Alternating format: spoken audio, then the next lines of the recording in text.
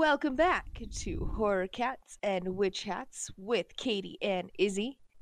Thank you for joining us again. It's really amazing to know we have listeners. Yes, shout out to all of our listeners. Thanks, our international ones. We have Ireland listeners. Shout out to the homeland of the redheads. There's some Philippine located people, New Zealand, Puerto Rican. I'm sure that was exactly how Costa Rica, they say it. Yeah. Thank you. We love it. Thanks for being here. You guys are awesome. We'd love to hear from you. Yeah. We got Instagram, Facebook, and go message us and post on our wall. So we're going to start this episode with something a little different than we normally do as well. Last time we did horror history. This time we're going to do current events. Woo. And so to kick us off, we're going to start with the most upsetting one. And that is the horror that has become Joss Whedon and his legacy. Ugh, it's heartbreaking. It's so heartbreaking seeing something you really had so much love for just crumble. Yes. And if you don't know who Joss Whedon is, he is a writer and director.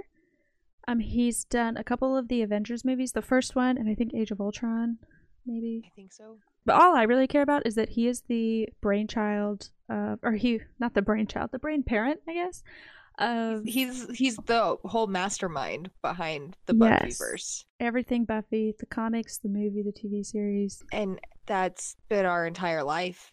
We watched it as children and we still rewatch it continuously through this day. So earlier, I don't know if it was the tail end of January or the beginning of February, but Charisma Carpenter kind of kicked off this most recent hailstorm of shit that is Joss Whedon with a tweet about how awful of a human being he is on set to people. And I'm sure he's like that off set as well, based off what his wife has done. She actually penned like a whole essay about how horrible he is towards women specifically, because I guess he is a self-proclaimed male feminist. And I think he mostly just gets that because he created a strong character like Buffy. But the show had a lot of firsts, which is awesome. And it was one of the first, I'm not saying it's the first, but it was one of the first TV shows to do an openly lesbian couple. Which was awesome. And it wasn't based on like sex fantasies, essentially. Like they had a real full-grown relationship. It was the best relationship. But yeah, in that essay, his wife talks about that he had a lot of affairs with women on studio sets. And in her view was that he was using his power as the head honcho of those sets to influence the relationships of these women towards himself. In a very Weinstein kind of way. No one's come out and said that specifically was the way that it went down or that relationship. All of the accusations that I have seen so far have just been that he is a psychological terror and dehumanizes people to the extreme. Yeah, even recently with the reshoot of the Justice League that's been going on, Ray Fisher, who is playing Cyborg, he tweeted and he said, Whedon had gross, abusive, unprofessional, and completely unacceptable behavior during the Justice League reshoots. And he also... Never mind. I can't confirm what I was going to say because I don't remember if I remember it properly. So just... I think there was like an investigation or something. Well, if I remember correctly, because Ray Fisher came out and he tweeted that and everything, Whedon then went back into the script and took out a shit ton of Cyborg in general, and so he was like barely in any of it. But I can't confirm that, and I don't remember if that's true or not, so I don't want to be like blabbering that on and then it be not. But it does, based off what other people have claimed, it sounds very Whedon-ish. The most important thing that hit us, besides the fact that he's a horrible human being, but how has it affected Buffy? I think one of the first people to actually speak about it was Buffy's stunt double and her husband, who is one of the stunt coordinators in the first 1 or 3 seasons. Everything we're saying is hearsay, by the way. None of this is fact. This is what people have said. Allegedly. It's all alleged. All allegedly. Yes, alleged. That's our word. Alleged. But as we said, basically Charisma Carpenter kicked off this huge hailstorm, which is unfortunate that it took her to do this. One, it is unfortunate that it isn't until now that she felt that the pop culture of America was going to accept it, for starters. Because she even cites the only reason she felt comfortable doing it is because of the success of like the Me Too movement. So yeah, that's unfortunate that this is the first time she's felt comfortable coming out with that. But also that all these other people have been saying things this whole time and everyone's brushed them aside. Such a hostile work environment. Tons of people have flocked to support her, which is really cool to see. Yeah, Michelle Trachtenberg was actually one of the first people to step right behind her when everything came out, because I guess she dealt with a lot of it, and Michelle was really young when she was doing the Buffy the series. So it's really interesting. Pretty much every single person who's a main character on Buffy has rallied or commented. It's interesting to see who, just based off their comments, saw that side of him and who had no idea. Let's see, Michelle Trachtenberg, she's come out being like, yeah, we all know he was a grade A asshole. James Marsters, he's love you. Sorry, I've always, you know me, I've had the biggest obsession with James Marsters my entire life. Spike has been my man. I cried when I met him. It was wonderful. Anyways, I kind of got mixed vibes because at first he was like, wow, sorry, I didn't realize that was happening, was kind of the vibe I got from one of his comments to Charisma, or Miss Carpenter, whatever you want to call her. But then in other interviews, he said things like, oh, there were things that he did to me or the way that he acted towards me that at the time I was just like, oh, this is just, how he works. But after hearing everybody else going through things like that, I'm realizing, wow, that was truly unacceptable.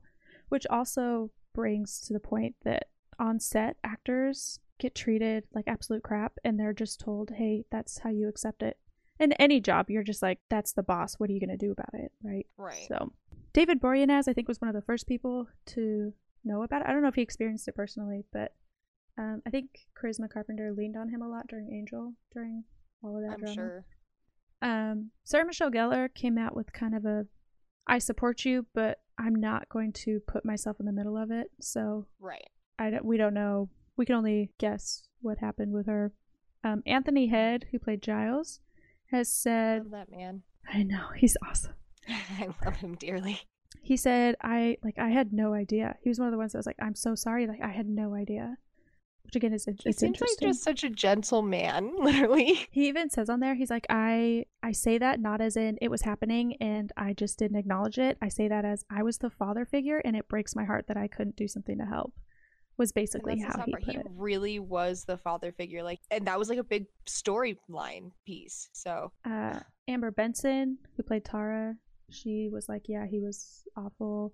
And then Eliza Dushku, who played Faith, she tweeted to Charisma, thank you. I hadn't known it and I won't forget it. I frequently think of the saying, we are as sick as our secrets. Our secrets indeed make and keep us sick. It's pretty rough. Yeah. And it's very true. Nicholas Brandon, who plays Xander, he really hasn't made any comments insinuating anything. So from what I saw, he made a comment specifically saying, I am not going to comment on this because it's too close to me. So to me, that says that perhaps he did experience some things. He's had there's so many cats walking all over me right now. I know, I love it. I see tails everywhere. He's had a lot of history of substance abuse, which was one of the big deals with their photo thing they did, the reunion photo they did. So I'm kind of wondering if some of that is related to a lot of trauma that occurs during acting. You can't help but look at the industry and go, what's going on? Yeah, it's kind of cool that people are, it's not kind of cool, it's really cool that people are starting to come out, and not only that, but people are rallying behind each other. It's a cause for change. But anyways, in other horror current event news, onto brighter maybe news. Yes, it's all bright from here. I don't know about you, I love The Conjuring. I think the house of the original Conjuring, like what it was made of, is available to spend the night in. So you can go sleep in a really haunted house. Creepy old house. But is it still haunted, or did they banish that thing in real life, like the real Warrens? The real Warrens? I believe they took the object that was like causing the problem there, and like they got everything out of it. I don't actually know. I should probably know better than I do. You know what? We'll do that series, and we'll get into that on that episode. How about that? Instead of really creep me out. Instead of doing a callback to an episode, we're going to call forward to a future episode. I lied. We do have one not so bright fact. This is actually a really sad fact. For anybody who loved Christopher Plummer, the beautiful man from Canada, he died at the age of 91 on the 5th of this month. You'll know him from a lot of different movies. He was in A Beautiful Mind, which was a wonderful movie that I feel doesn't get enough recognition. He was also in Priest, which is another kind of horror, scary-ish movie. Most recently, Knives Out. Yeah, which was and that's the thing, is he doesn't even look like he had like any sort of like and I know Knives Out was made a couple years ago, but beautiful movie. He did very great in it, and it's really sad to see him go. He was a wonderful, wonderful actor. And I'm trying to remember like the main movie that I remember him from. He's in a lot. He's in so many. So returning to brighter news, the Texas Department of Safety sent out an Amber Alert that had Chucky and his spawn Glenn. It was supposed to be a test. It went horribly awry and got sent to everybody, and it had details as the kidnapper or suspect, the suspect being a doll Chucky with red hair, weapon with a knife, and it was Chucky. They had a picture of Chucky with it, and then the kid that was missing was Glenn from Spawn of Chucky, right? Is what it's Seed of Chucky. Seed of Chucky. So we will post the picture of that Amber Alert. I can only imagine what happened to the person who fucked that up. Remember, I had a Chucky doll back in the day. I do remember. Good times. My mom hated that doll. I loved it. In other current events, Tim Burton's coming back onto the scene. I'm so excited about this. He's got he's doing a Netflix series called Wednesday. I don't know what it's called. I believe it's just called Wednesday. I could be wrong, but it's gonna have roughly about 8 episodes featuring Wednesday Adam as a psychic detective that has, and the way he's doing this is very interesting. So we're gonna see how this goes, because it's all based on Wednesday Addams, but being like tapping into like her psychic powers and things like this. I have 2 hopes. I hope it's nothing like Nancy Drew, and I hope it's kind of sinister and dark. I do too, and knowing Tim Burton, it's gonna be dark no matter what. Additionally, Shudder is I think it's a streaming service hosted by AMC. They are going to start a black horror anthology series, and it will start at the end of this year. And it is inspired by the documentary called Horror Noir. You can watch it on Amazon. We're going to cover it at some point, because I think underrepresentation in horror movies everywhere, but we're a horror podcast, we're going to reference horror movies, is wild. Like I think we've only had 1 person of color, 2, including the movie today, in all of the movies we've covered so far. So it's wild. So it's really exciting. Dr. Robin Means Coleman, who is I almost said brainchild again. I don't know why I'm so stuck on that phrase. Who is the creator? Yeah, the brain mom of Horror Noir. She's going to be a consultant on the TV series. They're trying to feature not only up-and-coming people of color who are writers, directors, screenwriters, but also ones who have been and just haven't been heard.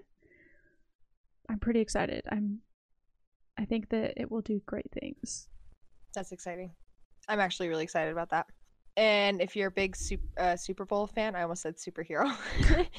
If you like the football thing that weird looking ball. Football fans. Sorry. American football. We have international listeners. You have to specify. Yeah, sorry. American football. I love soccer. I love football. Correct. We support football. Yes. I don't do the American football thing. I don't know anything about it. I know they stop every 2 seconds and it annoys me. Anyways, if you're watching the Super Bowl, you probably saw the trailer for the new M. Night Shyamalan movie coming out. It's called Old. It's coming out in July. There is a trailer. It's a psychological thriller, and it looks really interesting. I watched it without any sound on, so I couldn't hear any of the thing. But just watching it was really frightening, to be honest. I love M. Night Shyamalan. He's wonderful. He's the father of twists. He's not the father of twists, but he's really good at them. That concludes our current events. At least the ones that we had time to include. And without further ado, our movie for this episode is none other than The House on Haunted Hill. And we are talking the original 1959. It was released in February, which, as we learned last episode, means it's a B-rated movie.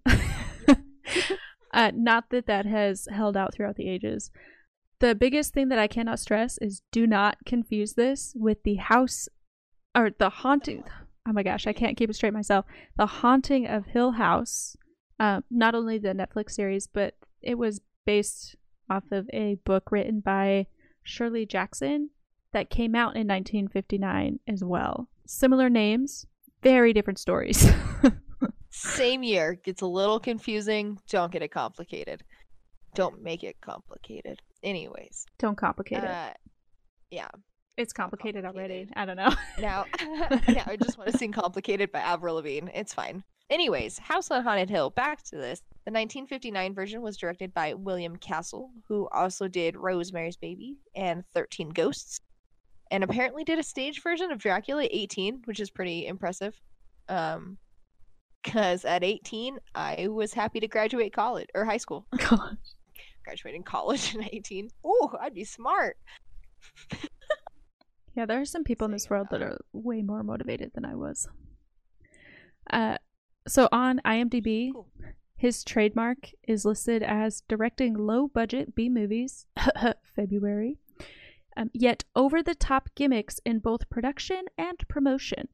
And I guess during this time, it was actually pretty common for like movie theaters to do wild things to get people to go to the movies. So think like an opening night of a movie, like when you go to the Harry Potter ones and they have Diagon Alley and things like that. I was going to say, do you remember when we did that? But they did it frequently for movies. So for House on Haunted Hill, he had a pulley system that he rigged, or the people who worked there rigged. And there's this big part with a skeleton at the end of the movie. And they would drop a glow-in-the-dark skeleton through the theater over people's heads. And I guess it became a game, so younger kids would go to the movies with their slingshots and try and shoot the skeleton. Which, as a child, I would love, but as an adult, I'd be so pissed if fries were hitting me on the head. He also liked to do the cameo appearances in his films, and he actually created what's dubbed as a trademark silhouette that showed him sitting in a director's chair with like this big fat old cigar. So that's where that came from. Yeah, no, Hitchcock liked to Hitchcock is the main director I know that always did cameos in his movies, like Stan Lee, thinking about it now. But Hitchcock did that, and when House on Haunted Hill originally came out, Hitchcock actually noticed the big grosses that Castle got for this movie and how big it was on a low budget. And so he basically took this and it influenced his low budget thriller Psycho, which is a huge movie. I think House on Haunted Hill was kind of a kickoff point for B-rated horror movies to say, hey, yeah, it's worth making this movie that might just work out. Yeah.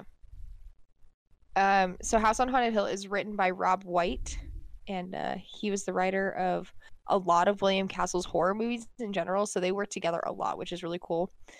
And he does also have credits to writing the remake and the sequel of the House on Haunted Hill movies, which we'll talk about later.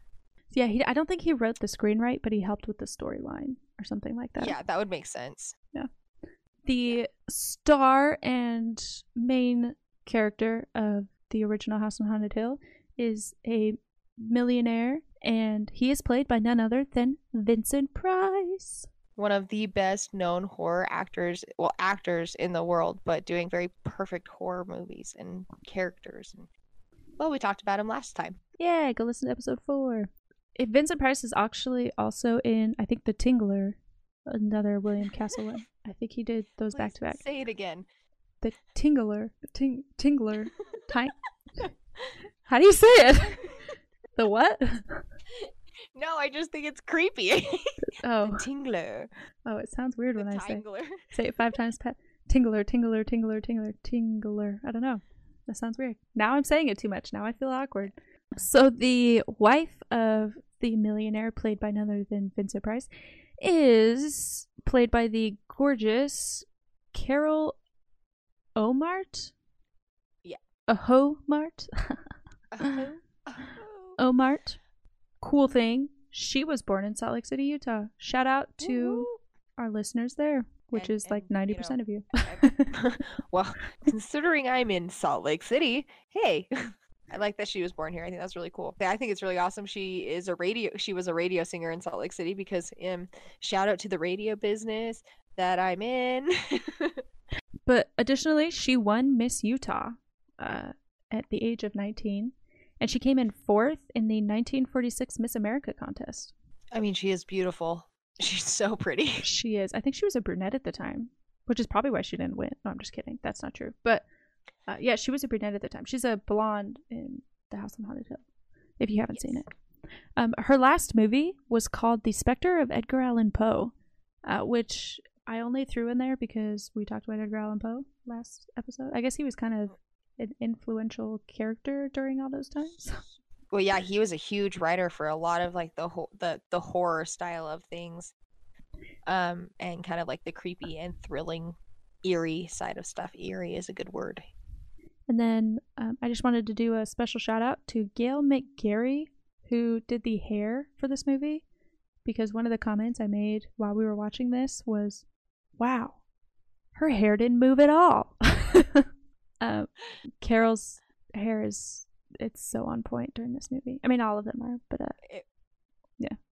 She really does stand out. She really does stand out. In some of the articles I read, they talk about how she was trying to be an actress during a time when Marilyn Monroe was really big. So the standards were harder, I guess. Or everyone wanted the blonde bombshell. Yeah, which she was. Then we have Richard Long, who plays our handsome, heroic, logical, I'm gonna fix everything and protect you man. Lance Schroeder is the character's name. And he comes off very strong immediately. Like, he's like, hello, I'm here. Yes, and instantly he's like, we need to work out if this house is actually haunted. Yeah, he's like, whoa, just wait a second. He's also the one that makes the first save when the chandelier falls. Fun little fact. He also has some real creepy vibes, which it's not intended to be, but as a woman, you're like, that's one of those moments where guys don't understand what the vibes they're putting off. Because he closes the door when she's trying to leave and won't let her leave. And he's like, I just want to talk to you. And she's like, yeah, I feel not safe. You can like see it in her eyes where she's like, I'm uncomfortable. And who we are talking about is also the helpless female leading kind of lady, who is played by Carolyn Craig. Her name was Nora Manning. And I like the name Nora. I don't know. I think it's cool. But yeah, she plays kind of a helpless woman. We'll talk about this in another episode. We have a different theme for this episode, but we are going to talk about like the archetypes associated with horror movies. And there's like the protective male who tries to logic his way through things, the helpless female, the person who just instantly dies because they're stupid. Yeah, we'll talk about that in a different episode, but that's definitely, all those archetypes are swiftly present. And then, of course, we always have to have a doctor around. Doctors save the day and make sure that nobody's going into hysteria or psychosis. And that is played by Alan Marshall. There's more casts, but they're not important, so I didn't talk about them. Well, I think Pritchett, I guess. Also, yeah, that's who I was gonna mention really quick is one of the main guys who you kind of he's the first one you see and the last person you see in the movie. And that is Watson Pritchett. He is played by Elisha Cook Jr. And he's very interesting. He looks like he's always scared. He's the shortest one too. I don't know if you noticed that. He is the shortest. He's very meek. He's like the only one they didn't pick because he was attractive. He stands out of that whole crowd. We need you to look scrawny and helpless and weak. That's what they're going for.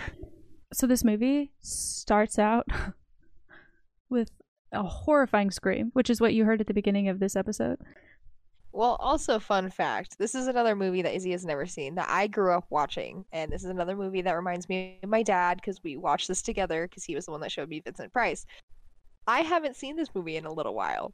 I forgot it started out this way, and it was really quiet, so I was like, oh, I can't hear it, like, maybe there's music or something. Nope. Sudden scream, both of us jumped. My bad. Sorry. Definitely caught me off guard. Yeah, I was just trying to get you in the mood.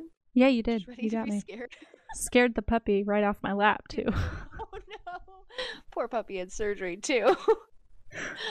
You know, I just wanted that chill to go down your spine real fast and get you ready. Kitty. Ow. Anyways. So if you want to know the synapse of this movie, I've got that. Because you probably want to know what it's about. So, as we know, there's a millionaire. He basically offers $10,000 to 5 random people who he knows are kind of in need of money. But he doesn't tell them exactly what's going on because he's like, come up to this house. We're celebrating a birthday. You'll get $10,000 if you stay. Now, they didn't know that they were going to end up getting locked in this house and having to spend overnight. So that's what happens. And they learn, well, you learn very quickly as the viewer of the movie that the millionaire and his wife do not have a good relationship. It's very dysfunctional. Neither of them are happy. And they joke about murder attempts that have happened in the relationship. And my favorite line of this entire movie, it's Vincent Price. He grabs a champagne cork or champagne bottle, shakes it, and she's like, "Why do you always do that? It ruins it." And he's like, "Imagine the headline: Playboy kills wife with champagne cork," and points the bottle at her. I think it's hilarious, but at the same time, it'd be terrifying to actually have a shooken up champagne bottle cork or bottle pointing at you. I'm interrupting. I don't drink a lot of alcohol. I think it's gross. I don't like the flavor. So I don't know. Is it pops? Is it weird that it didn't do that, or is that more rare than I think? No, it's not necessarily rare that like he shook it up and it didn't pop immediately. Anyways, back to the synopsis. So basically, the visitors that are there that are told to if they stay they get $10,000. They start to believe the house is really haunted, and there's a whole bunch of things that happen. And then all of a sudden, the wife is found hanging and is pronounced dead by the doctor in the group. So very Pit in the Pendulum, like, we're going to go back to episode 4 really fast because the wife ends up actually faking her own death because she is having an affair with the doctor. And so that's why this is their whole ploy, so they can murder the husband and take all of his money and run off together. And obviously in the end, you know, the greatest twist of all, the millionaire knows about this whole thing the entire time, ends up killing them both. And then supposedly the rest of them walk out the door confused with $10,000. Or do they? I mean, what would have happened to them? You don't know. They could have died in the house. But the house isn't haunted. He makes that very clear. Yeah, everything was set up by the doctor and the wife. And then at the end, the skeleton is on the pulley. So. And in the end, the skeleton was on the pulley. That skeleton gets a credit in the... I love that. I think it's the funniest thing on earth. Skeleton himself. Yep. So today, the $10,000 that he offered is roughly worth $84,000. I would do it.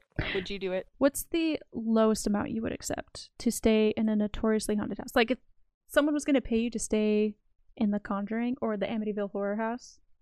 Oh, fuck. How much would you accept? The Amityville Horror House, that shit scares me, to be honest. Yeah, I'd probably at least need like maybe $25,000 because I love haunted houses. I like the creepy things, so I wouldn't be like highest. $50,000 would be great. $84,000 would be even better.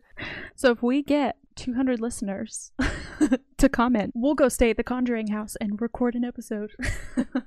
I would so be down. That'd be so much fun. See, I don't think you'd have to pay me to stay in one of these. I'm not somebody who seeks those out by any means, but I'd do it for the experience. If someone was like, hey, I mean, if they offered it, I certainly wouldn't turn it down. No, I don't think anybody would. But also my strategy if I'm in a haunted house is to find a corner, curl into a ball, and not investigate shit. Just gonna sit here. Every creak is a ghost and I'm not seeing. Nope, it's all cats. All cats that are wandering around. Just put out a plate of like a circle of cat food around you. Yes, genius. I'd have a shit ton of tuna fish. People would be like, why does it smell so bad in here? Put like a pentagram and catnip. Yes. So that's how we conjure cats. Yeah. This movie, I guess they didn't do re-up the rights. They didn't redo the rights in a timely manner, so it's actually public domain. You can watch it legally on YouTube, but it's definitely streaming on Amazon Prime. They have the unrated version, the original version, and a color version. So I've only seen the unrated version. It was in black and white. I think you said you've seen all the other ones, right? I'm going to tell you this now. There's no difference between the unrated version and the original that I noticed at all. I mean, there wasn't anything to put in there that would have made it unrated. There is one thing in this movie that makes absolutely no sense to me at all whatsoever. And it's the part with the hand that comes around the door. That's just regular horror theatrics. Basically, the exterior of the house was shot at the historic Ennis House in Los Feliz, California. Los Feliz? I took French, I'm sorry. But this house can also be seen in Rush Hour, Karate Kid 3, Star Trek The Next Generation, woo woo, I love that show, Westworld, and the cartoon of it is seen in South Park. That's cool. I didn't know about the South Park one. It is also the mansion that Angelus and Spike and Drusilla live in the second or third season of Buffy. Yeah. So the one thing that I have, speaking of like conjuring cats, they hit a lot of those, like you said, the creepy hand coming around the door, like typical horror expectations, right? Creepy ghosts, old women, skeletons. There was not a single black cat in that house. No. And I feel like and I feel like there should have been a cat lurking somewhere. It would have added to the story. Like if the girl like a meow and it like rubs up on the girl or something. Oh, I was thinking more of like the woman who screams a lot turns the corner and the cat is like all arched and is like and then leaves. That'd be hilarious. So there is a remake of this. It is The House on Haunted Hills. It came out in 1999. William Castle's daughter consulted as a co-producer, which I thought was pretty cool. The 1999 remake was directed by William Malone. So the millionaire in this movie is played by Geoffrey Rush, who's actually really big, and I did not recognize him because he's so young. And he looks... Oh, really? He looks so much like Vincent Price. I kept thinking, oh my gosh, is that Vincent Price? Did they just put a shit ton of makeup on him? I think they casted this movie perfectly because of Geoffrey Rush. I love that guy, though. He is a wonderful actor. So the director did not intend to have the millionaire look like Vincent Price. He wanted just like a typical rich guy. Solid bonus right there. Which is, we say typical, but we mean like in the horror movie of archetypes, typical solid business rich guy. But then once they put this look together and he looked just like Vincent Price, they were like, you know what? I like it. Let's keep it. And then his character's last name is Price. So yes. If you don't know who Geoffrey Rush is, he's Captain Barbossa in Pirates of the Caribbean. So the only other thing that we're going to say real fast about Geoffrey Rush is that he had a total of 46 awards and 80 nominations. His wife, I'm going to murder this name. His wife is played by, is it Femke? I was gonna say Famke. Famke, cool. Ow. So Famke Janssen, you'll know her as Jean Grey in the X-Men 2000 series. that's like I feel her biggest role. But she does wonderful. She was actually nominated for favorite supporting actress in this movie specifically, and she was a nominee for best supporting actress by Fangoria Chainsaw Awards for this movie. Her name is weird because she was born in the Netherlands. The heroic save everyone type in this movie was played by Taye Diggs. Going back to Ali Larter, I love this girl so much. She is our female survivor. Happy birthday again. So Mr. Pritchett, who we kind of glossed over in the first movie, he's got a bigger part in this one, but he's played by Chris Kattan, who I recognize from stuff, but the only thing I really know him for is Night at the Roxbury opposite Will Ferrell. That's right. Finally, Bridget Wilson Sampras plays the female who gets killed real quick. The doctor, for some reason I didn't include him on here either. Oh. He's a big guy too, but I can't think of his name. Can I just say that I love the fact that James Marsters is in this movie for a moment? I get a gush about this man so much. I love James Marsters. But he plays a cameraman in the very beginning of the movie for a news channel. I love that, like, in the elevator though, he's like jumping. He's like, "Oh God," because he doesn't want to die with the elevator dropping. So he thinks jumping's gonna help him. Peter Gallagher, that's the doctor. So it's roughly the same plot as the original movie. There are a few changes here and there. The first big thing is that the haunted house is actually an insane asylum, which drove me fucking nuts the whole movie. They kept calling it a house, and I was like, it is clearly an industrial building. Yeah. But cement walls. It kicks off wild, just dark from the beginning. So it starts out with a doctor who works at the psychiatric hospital, and he's doing and he's supposed to be like some big acclaimed, like, well-known doctor. He is doing just awful experiments on these people. It kicks off with a huge insurrection by all the inmates of this hospital, because basically they probably weren't there willingly. But the patients of the hospital, I'm sure, yeah. They murder all of the staff except for 5, and that 5 of them make it out. Is including Pritchett's father, who's the owner. He's one of the 5. So what happens is the millionaire again throws a party at a haunted house, which isn't really a house, for his awful wife, and he invites 5 seemingly random people, and it turns out that these 5 people are descendants of the 5 of the staff that get out.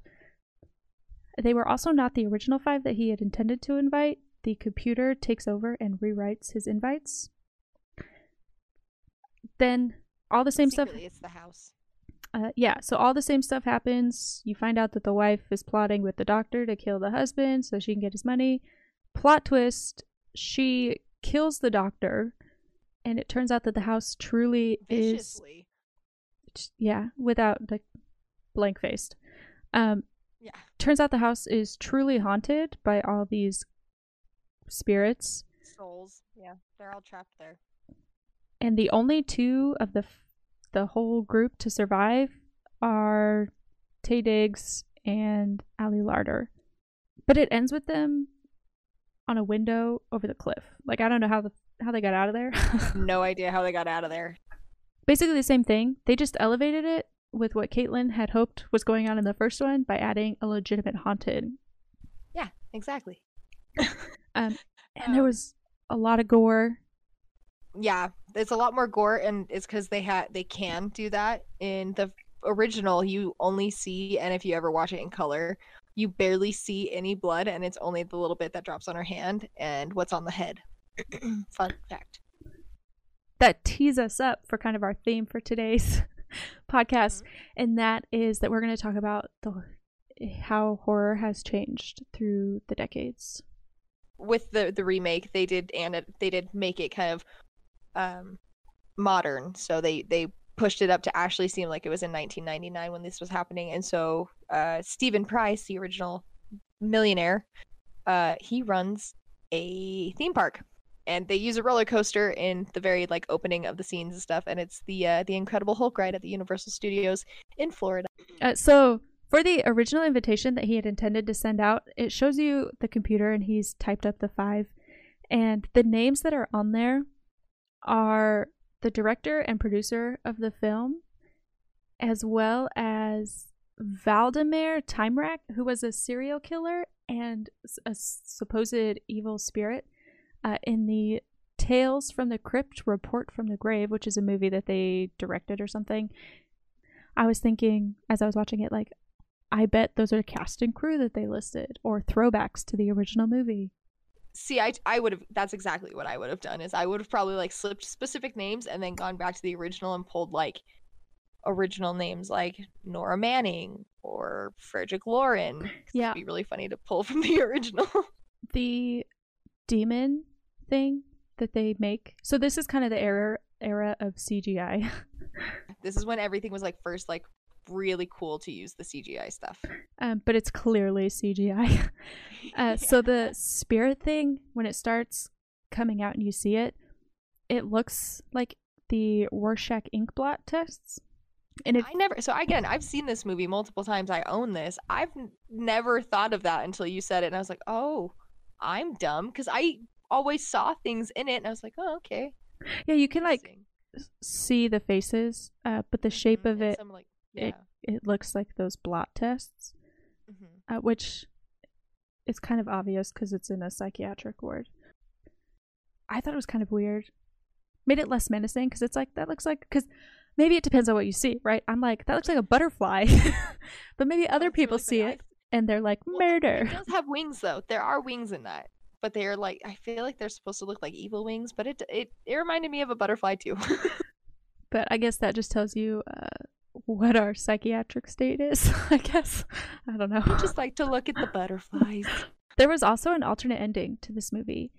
The character of Pritchett survives with the female, and at the end, she's getting taken off in a police car, like with a blanket and everything, and he's doing an interview, and they're bringing out the bodies of all the other people who died. I'll have to double check on my disc and see if I have that alternate ending. Yeah, I don't know if they filmed it or if it was just in writing. That would have been really interesting to see, though.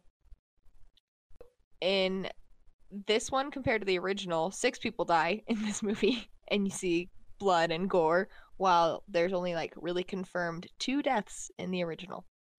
So like I said, there were a couple of awards for this movie. The Blockbuster Entertainment Awards, Ty Diggs won the favorite supporting actor, which I thought was really cool. And then it was a nominee for the Golden Trailer Awards, but it did not win. It did win one of the Stinky Awards, something, I don't remember exactly what the title was, but it won for the worst remake. I really liked the original. I was not a fan of this one. Which brings us to the third movie of this, I don't know, series, I guess. Return to the House on Haunted Hill in 2007. So I disliked the remake so much, I didn't watch this one. Return to House on Haunted Hill is the one that's always playing on TV randomly. But it was directed by Victor Garcia and written by William Mesa. Basically, Ali Larter kills herself. Ariel is her little sister in the movie. They get kidnapped by an art dealer who wants this relic that's inside of the asylum, basically. And they find out that this guy ended up killing Sarah, not herself. And this is when you find out that basically all the evil that's inside of this asylum comes from a figurine of the demon Baphomet, who is known as the deity that the Knights Templar are accused of worshipping. So he's the one that kind of has like the goat head and stuff. And so he is the reason that all of this evil is happening, and he is the one that corrupted the doctor in the first place and made the doctor go insane. So they try and give you reasoning for why all of these things are happening, and the house is actually alive. And basically the house is rigged to keep everyone inside for 12 hours. So everything shuts down and everybody starts dying. But Ali keeps getting visions of how certain patients were killed and tortured in this place, and like the ghosts are like reaching out and giving her these visions, and so basically the ghosts are asking for help. So basically they're like, we're gonna throw this statue into the sewer and all of these spirits will go away. Ta-da! It's terrible. It supposedly had a third movie installment planned in the series, but because the DVD sales for this movie were so bad, they canceled all the plans. It was supposed to come out in October of 2010. Never happened. And I did look for this, but I never got a chance to see it. There was a post-credit scene where a man and a woman are about to have sex on the beach. Ooh, getting it on. And the woman feels something under the sand. They dig it up and they pull out the Baphomet idol. How very Jumanji. I know. That's what I thought too. A quick note on Baphomet. 2015, the Satanic Temple commissioned a statue of Baphomet and then moved it around to various places as a protest against displays of the Ten Commandments monument. Huge controversy about it. People hated it, and then there were others that were like, it's my religion. Basically, each film kind of tries to one-up the previous one, because we went from just a fucked up relationship to this house is haunted to, oh shit, there's a deity involved. And I think that is a nice way to lean into horror through the ages.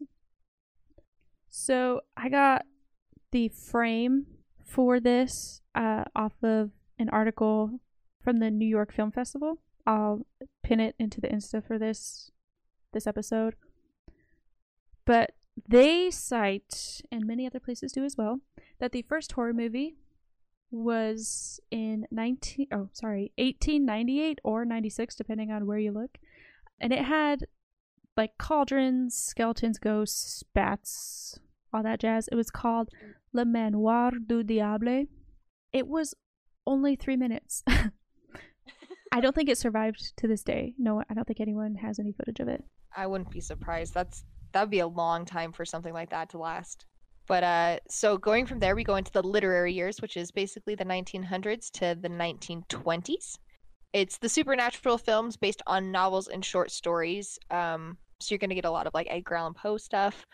But a lot of the works include the first adaptations of Frankenstein, Dr. Jekyll and Mr. Hyde, and The Werewolf, which are all very well known horror icons. Next came the golden age of horror, the 20s through the 30s. This is often considered, depending on who you're talking to, I guess, to be the crowning era of horror. So it started in the 20s with silent movies, like The Cabinet of Dr. Caligari, Nosferatu, which will be... Have you seen either of those? No. And then right after that, this is when what is called the talkies kind of picked up, which is where the non-silent movies come into hand, where they actually talk. And so did the monster movies. So Frankenstein in 1931, The Mummy in 1932, the first color adaptation of Dr. Jekyll and Mr. Hyde in 1931 as well. So all of these dark like universal classics, those are the ones that really kind of like stepped into the limelight here. And the 30s marked the first time in the industry that the word horror was actually used to describe the genre. And it clearly stuck. The first version of Dracula came out, as well as a movie called Freaks. But they were deemed too controversial because of the content, and they weren't censored enough. Freaks was actually banned for 30 years in Great Britain. And I think that was because of the wars and stuff that was going on. It was just like a lot for the world to handle. Yeah. Which brings us into the atomic years, which was the 40s and 50s. Yep. So the big part of this era was the Hammer Horror Company, which is still making movies today, which is pretty cool. They did a bunch of remakes and sequels of the Dark Universe monsters. They also started doing TV shows, and psychological thrillers got added to like the horror genre. Most importantly, this is when Alfred Hitchcock introduced slashers. That marvelous genius man of him. Of course, these are when the dramas of the war were still present in monsters, so it turned less monstery and was replaced by nuclear mutants like Godzilla. So this was when Godzilla came out, and big monster, and the fear of invasion, so like War of the Worlds in 1953, which was originally a radio broadcast, which was really cool, and it terrified people. It absolutely scared people. They thought it was real. It was really happening. They had no idea what to do. and it was a whole problem. But this introduced all the disaster movies that came out. This leads us into the gimmicky years, which is the 50s and the 60s. You know, enter House on Haunted Hill. This is when all of that was coming out. So you get extra theatrical measures, as discussed previously, where with added heightened experiences and improved interaction. So like a lot of low budget films get these kind of like little additions here and there. And then in the late 60s and onwards, gore and slasher films were high in demand. Well, especially here in America, because apparently people just love slashers and stuff. We want to see a bleed. I need to see the blood. That doesn't look like blood, because it wasn't allowed to. But basically, this included the beginning of all the zombie movies that came out, like Night of the Living Dead in 1968, which is a great movie. Let's see. And then in the 70s and 80s, this was dubbed by that article I was telling you about as the All Hells Break Loose era. So one of my favorite things about movies and books, and I guess like all art, is when real life pressures and culture and whatever's going on like seeps into it. So in the 70s and 80s, the occult, going back to Satanism, was becoming like this big thing. So a lot of movies started to feature, you know, haunted houses, kids being possessed by the devil. It was a lot of like devil worshipping type evilness. There was a rise of occultism and Satanism following the Manson mass murders, like that whole Helter Skelter thing, because they were all culty. I think it's also in and then there was also the Satanic Panic, which was really big in the 80s. I love that. That needs to be a band name, Satanic Panic. It probably is. But the two big movies that came out of this were The Exorcist and The Omen. Additionally, supernatural horror was very much the thing.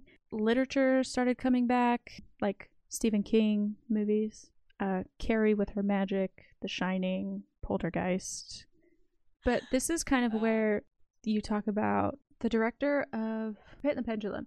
The quote that we had where he was like, in my day, all the horror happened off screen. So like like the House on Haunted Hill, right? You don't see her getting hung or anything, you just see her feet.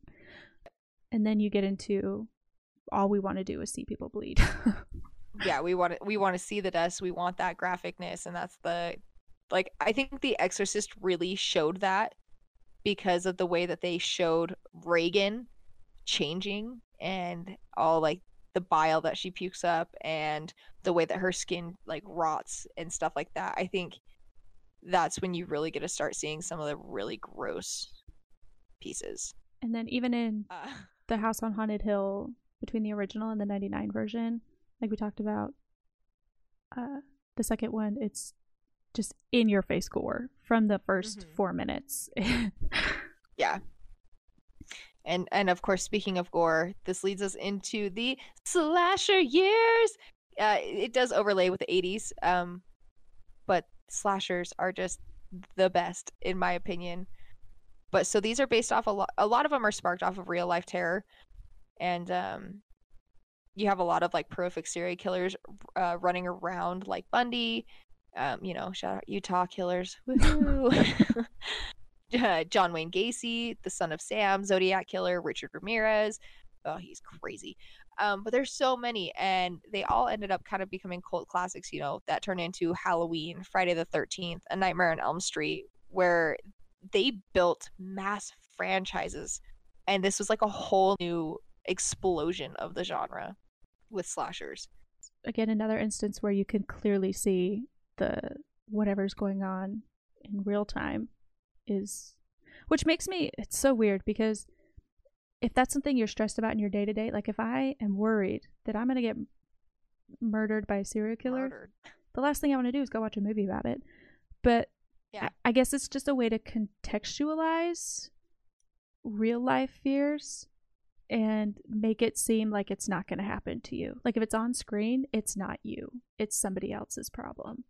Fun little fact, in Halloween, when Laurie is talking with Tommy when she's babysitting and everything, there's a movie going on in the background. It's House on Haunted Hill, the original, and you hear the Annabelle, the millionaire's wife, screaming right before she gets killed. So following the 80s was the 90s. This article has it listed as the doldrums era, which I had to look up because I had no idea what that meant. And I guess it's a noun meaning a state or period of inactivity, stagnation, or depression, which makes it sound like that was not a good year or a good decade for horror movies. Apparently the 90s were, yeah. Which is when that second movie came out that we talked about. The 99. The remake. I gotta say, I don't know if I would classify it as a doldrum.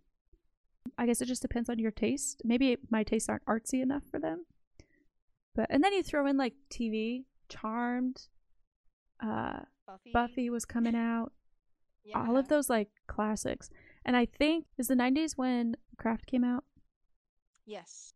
So I feel like a lot of cult following type movies and things came out. 96, yep.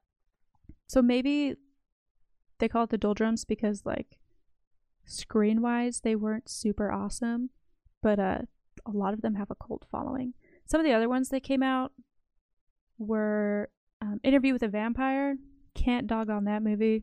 Body Snatchers, that movie's amazing. Tremors, The Blair Witch Project, Misery. Tremors is wonderful. Kathy Bates gets is it Kathy Bates?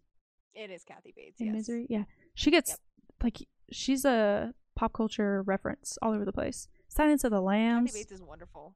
Mm-hmm. Yeah, I don't know if I would classify it as the doldrum. But the other thing that came out in the 90s were CGI monsters, as we saw with our Inkblot demon.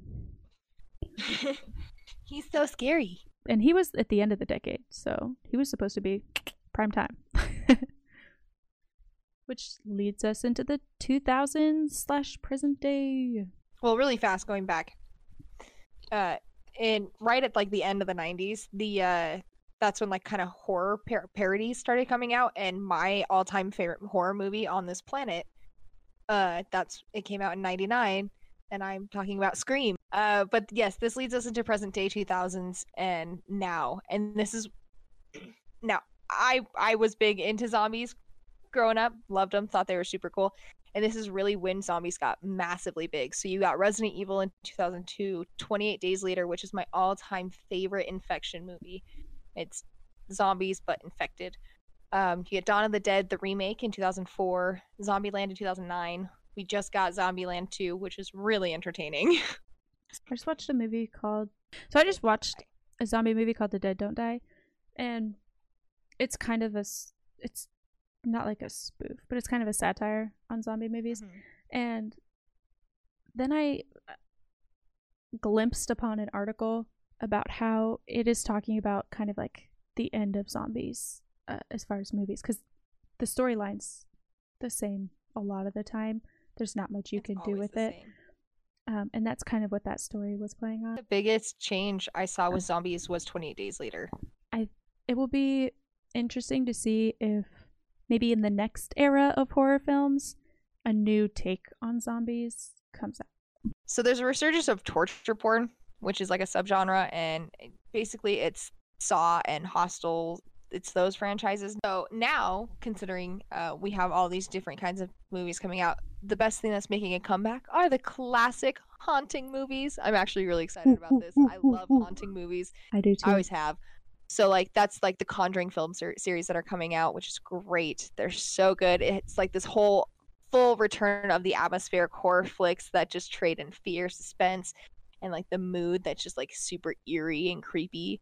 So like the Insidious movies that are coming out are phenomenal. The Babadook, which was really weird, and I wanted to strangle that child myself, but nonetheless, it added to the storyline. And throwing back to episode 2, The Autopsy of Jane Doe, great haunting flick. But in the end, the return of House on Haunted Hill came out in 2007, so it aims right in the middle of this time. And I think it's a perfect little circle of horror life. That concludes episode 5. So we have only had 2 people reach out to us. So I want more of you. Contact. I want to hear from you. So where you can tell us You can email us at horrorcatswitchhats@gmail.com. Send us a message on Instagram at horror_cats_witchhats. Hit us on Facebook at the same thing. horror_cats_witchhats. All there. And please, please, please follow us, like us, subscribe, rate, review. We are available pretty much everywhere you listen to podcasts. If we're not available somewhere you want us to be, tell us. Tell your friends. We want your feedback. We want to know what you think. Yes. We want to know what movies you want us to do. Yes. If you are an international listener and you have a movie that isn't so big here in America that you want us to do, tell us. Oh, yeah, please. I'll even watch a movie with subtitles. I'll do subtitles. That's fine. But yeah. Meow.